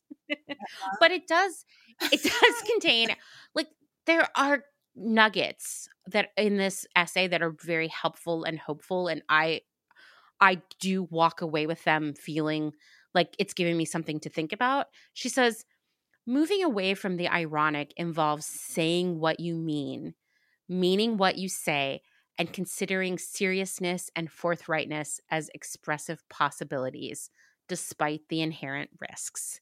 It means undertaking the cultivation of sincerity, humility, and self effacement, and demoting the frivolous and the kitschy on our collective scale of values. It might also consist of an honest self Mm, inventory. And I will yeah. say, there was something about this like ironic, insincere culture that made me think so much of being a teenager, even as I was an adult, right? It reminded me of the way teenagers talk to one another about feelings, which is that they don't, right? It's like, oh, I don't really like him, like that kind of thing. But like you're at Yeah. home all night obsessively wishing this guy would talk to you at school, like that kind of thing. And it was sort of like the adult version of that. So in many ways, it was actually like very like regressive emotionally, I would say. It kind of stunted people's growth, which you and I've talked about on the other episodes, that we feel like some of these people were just stuck and they might still be, Mhm. Yeah, She does exactly. ask the reader to ask themselves these questions, and some of these I am really annoyed by. Others I'm like, okay, fine. She says, do you surround yourself with things you really like or things you only like because they are absurd? And I would say there, like, it's okay to honestly and authentically like absurd things and recognize that they're absurd and Yeah, still love them. absolutely, says the woman with the ever-growing faux fruit Exactly, collection. exactly. Faux fruit is Yeah. ridiculous, but I love it. I have loved it since I was a kid. I Mhm. find it very interesting. It's fun to do art projects with. It's Yeah, fun. yeah. It's Yeah. fun. You actually do genuinely love it, but you also think it's kitschy, and kitsch and fun aren't the same thing as being I know. I ironic. think she keeps confusing kitsch with irony, and I would say no. Like recognizing the silliness of something and loving it because of that is a very honest feeling, you know? Kitsch is a Yes. stylistic, aesthetic Of thing. It's course. not ironic. I mean, unless you are only liking kitsch because of the irony, but you actually don't like it Which or is like, something. if that's the case, then I really want you to sit down and like do some reflection because that's insane. Yeah. Don't like anything that you don't actually like, you know? Yeah. She also said, Yeah. listen to your own speech. Ask yourself, do I communicate primarily through inside jokes and pop culture references? And that one really annoyed me because I think an inside joke with a friend is one of life's simplest pleasures. You know what I It mean? is. As you read some of this, you're like, do you just like not have any friends? Yeah, you don't sound like a very fun Because person. inside jokes are like a way you build relationships. And pop culture I references are know. super fun because that's like it's an affirmation of your joint understanding of the Right. world. This is how you connect with people. Those Hmm. pop culture references are like the gateway to building a real relationship. That's where it I mean, who starts. doesn't love pop culture Yeah, I trivia? know. See, so some of the stuff I So much hate. fun. I hate so much. Hmm. If we're not allowed to have inside jokes and pop culture references, are we just sitting around talking about our feelings all the time? Because that's a little excessive Oh, too, right? It's yeah. exhausting. We need to have fun sometimes. Okay, next Mhm. is, do I feign indifference? Now, I find that very problematic. It goes back to that like high school idea of like, do you like that guy? No, I think he's gross. I don't care about him. He's a Mhm. nerd. Then you're at home like sobbing because he hasn't asked you to homecoming. It's just like Yes, I self-consciousness. think that's a big part of it. Like a few years ago, I got to chaperone a prom with all my like hipster friends. It Oh was really fun. my We got all god. dolled up. One of my friends, Alana, who's actually the one who sent you all of the hipster pictures, she is a high school teacher, Amazing. and so she asked us to chaperone their prom, and it was so fun and funny because when you're no Oh longer a my god. teenager, you get to see how teenagers are so worried all the time of being embarrassed. And so, Yes. like, no one would dance at the prom. Literally, no one would dance at the prom because they were afraid of embarrassing themselves. Yeah. Yes. It was so funny and sad, and I was like, I remember this feeling, you know? Yes. You think that all eyes are on you. You're gonna, yeah. People are gonna be making fun of you forever and ever and Yes. So ever. this is a good one, right? I appreciate, do I feign indifference? I also feel like there are people who literally just are indifferent, and that is their genuine state of mind. Okay. Hmm. Um, Yeah. Next is, what parts of your wardrobe could be described as costume like, which for me would be everything I own. She also says derivative or reminiscent of some specific style archetype. The secretary, Isn't that the hobo. I don't know who's doing isn't that. that fashion I know, is? I know. The Stop. flapper. How many times have we done like 1920s holiday at different jobs? I know exactly. Yourself as a child. Like, what's wrong with that? Like, I think, Wait, the I mean, well, she hobo. shouldn't even be using that term. I know this is like Or 2012, but come exactly. on. The- exactly, but yeah, exactly. The In other hobo. words, do your clothes refer to something else or only to themselves? Do you attempt to look intentionally nerdy, awkward, or ugly? In other words, is your style an anti-style? And I would just say, This person is she's clearly not a hipster. She's super well, I boring. have to tell you, it's hard for me to say if she is or not because there were not 5 paragraphs in the beginning where she It's said, true. listen, I don't consider myself a hipster, but I do use a And she's Chemex to not. make And coffee. she's not. I know, right? But I do use a Chemex to make coffee. So I feel like she is barking up the wrong tree in a lot of ways here. Yeah. And I mean, yeah, I think that maybe some hipsters have done her wrong in the past. She had a bad hipster boyfriend. I have Yeah. had bad hipster boyfriends, and I would have written this for sure. You know what I mean? And I don't think, asking yourself, is your style anti-style? I don't think that anyone would ever say that their style is anti-style. It's just their style. It's Well, I mean, style. that whole paragraph that I read you is someone who is not actively engaged in their own personal style. That's what I would say. Because I've talked to people like that before who are like, all you hipsters care about is style. Well, you know what? I reject that. And I'm buying these khakis at Ross because I don't care. Okay. I'm above Yeah, that that, is you know? sure. That's like Yeah, normcore now. exactly. Well, a lot of those guys moved into normcore or whatever. And, there were some people who, once again, they would write this essay and they would say, I don't consider myself a hipster, but people say that because I, have 2 iPods that I am or something. I don't know. Those people are also hipsters, but they're the ones who are like, I'm not like all into like fashion the way these hipsters are. It's so shallow. That's why I don't think I'm a hipster because I care about things. I'm also a barista. Yeah. You know, like it's just I'm all- like I it always comes back to coffee, or I doesn't have it? 10,000 vinyl records. You know, Exactly. sorry, I have I have a or whole it's like, you know, room. I'd love to talk to you about how I'm not a hipster, but I have to go because I'm DJing at that dive bar in an hour. You know, Yeah, like it's just right. like this makes me assume that this writer is not a hipster, but I also have seen this kind of argument about like being too much of a peacock, too stylish, wearing too much vintage, doing your hair too much, all of these things thrown back as like that's because you're a fucking hipster. You're shallow Yeah. and you know vapid, and all you care about is how you look. And you know, you and I obviously have worked in fashion our whole adult lives, and we would argue otherwise that there's actually a lot of intention there. So this was a 2012 Yeah, it sounds like it's article, like and by then 2002. it was. I know, because by then it seems like, you know, hipster was kind of getting into the mainstream. So I feel like it really touched a lot of people Yeah, I think it by did. that And I time think, I mean, I do remember in the Audis, that was when it was like extra embarrassing to be a hipster.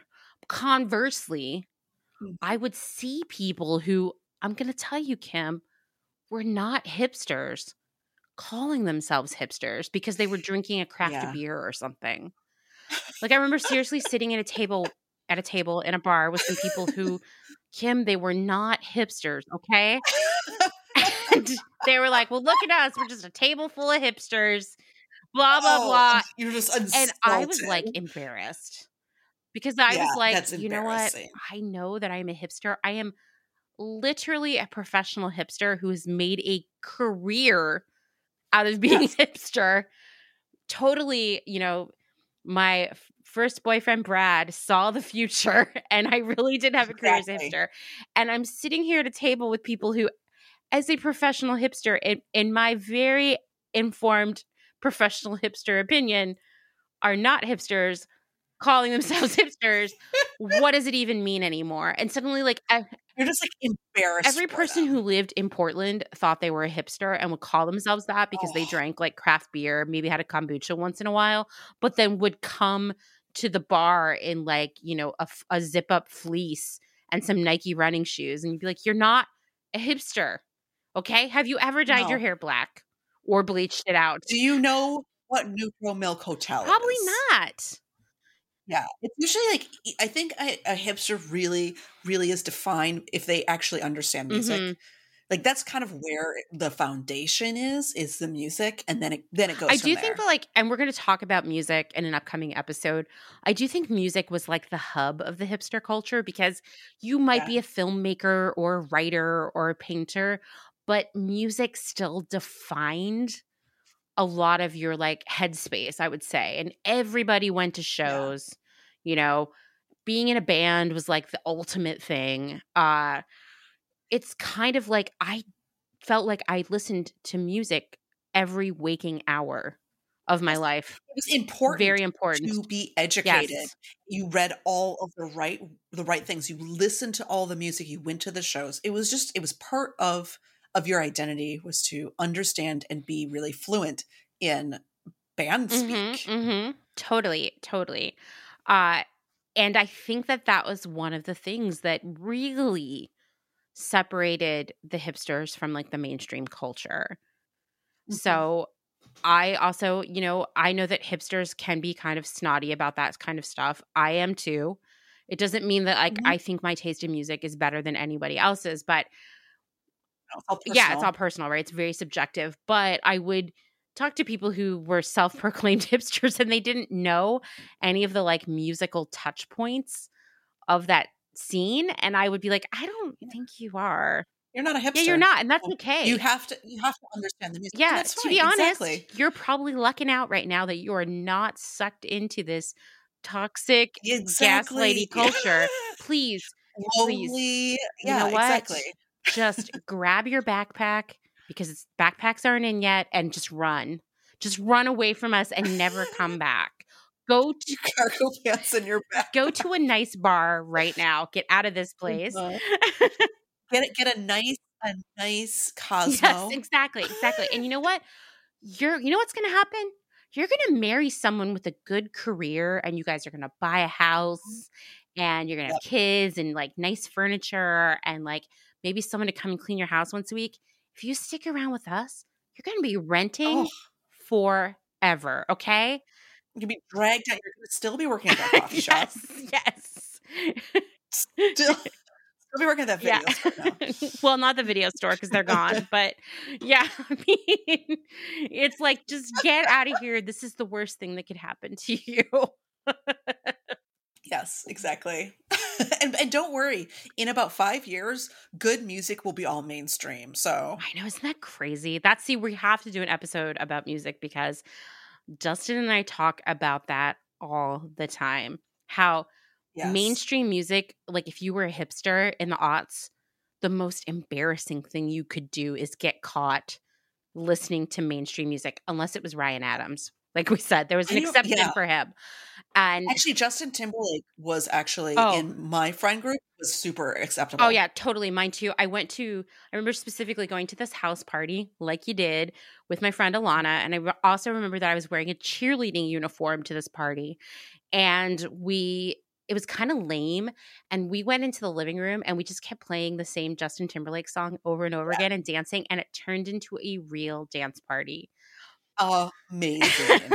Like we listened to, like the Rock Your Body song like 10 times in a row and just kept dancing. And then everybody showed up dancing and then we listened to other songs. Well, originally when it came out, it was like, ew, gross. But, one of the people in our group worked at the record store. Of course, you have that one friend that understands the music really well. And she was like, oh no, everyone says this album is amazing. And that became acceptable then for the entire crew to love this album and listen to it constantly. Well, and that's also how it worked because I heard that album outside of that bubble and I was like, that's pretty good. But, wasn't that guy on the Disney, like on the Mouseketeer or something? Isn't he dating Britney? Yeah. We can't listen to him. And then, of course, then someone decreed that it was socially acceptable. And then we all loved JT. I wonder how that became so socially acceptable. I think it's just because there was also this idea that like hipsters didn't dance, Oh my God, so much dancing. No dancing at the shows, but we had dance parties. Right. And you cannot deny the power of Justin Timberlake for dancing. And a majority of the music that we listened to regularly wasn't really dance music. So when you would go to the bar and dance, you would probably be dancing to music that you didn't actively listen to at home, at least at first. So, you weren't going to go and dance to Cat Power. That would be real weird. We danced to Neutral Milk Hotel. Yeah, you could dance to that for sure. And Michael Jackson. For sure. But canceled now. But yes, back then. Canceled. Yeah. Then. Prince. We danced to a lot of Prince. Mm-hmm. It was, gosh, what a weird so time. Much fun though. Yeah. Those dance parties, just danced for hours. I want to go to a dance party like right now. I feel like it's gone from my life and I hate it so much. Oh my God. I just miss how good it feels to dance with your friends and be like just a little tipsy. And then everybody's like hugging each other and singing along and stuff, Yeah. And it's just like packed. Oh, yeah. People's sweat gets on you. It's amazing. Yeah, so sweaty. Yeah, it's amazing. Wonderful. Yeah. Well, that concludes another march down memory lane for us. Nostalgia City. Plus some sad, plus some happy points. Yeah, plus some just like thinking about things. Mm-hmm. Awesome. We'll be back next week with another episode about some hipster stuff. So stay tuned until then. Thank you. Bye.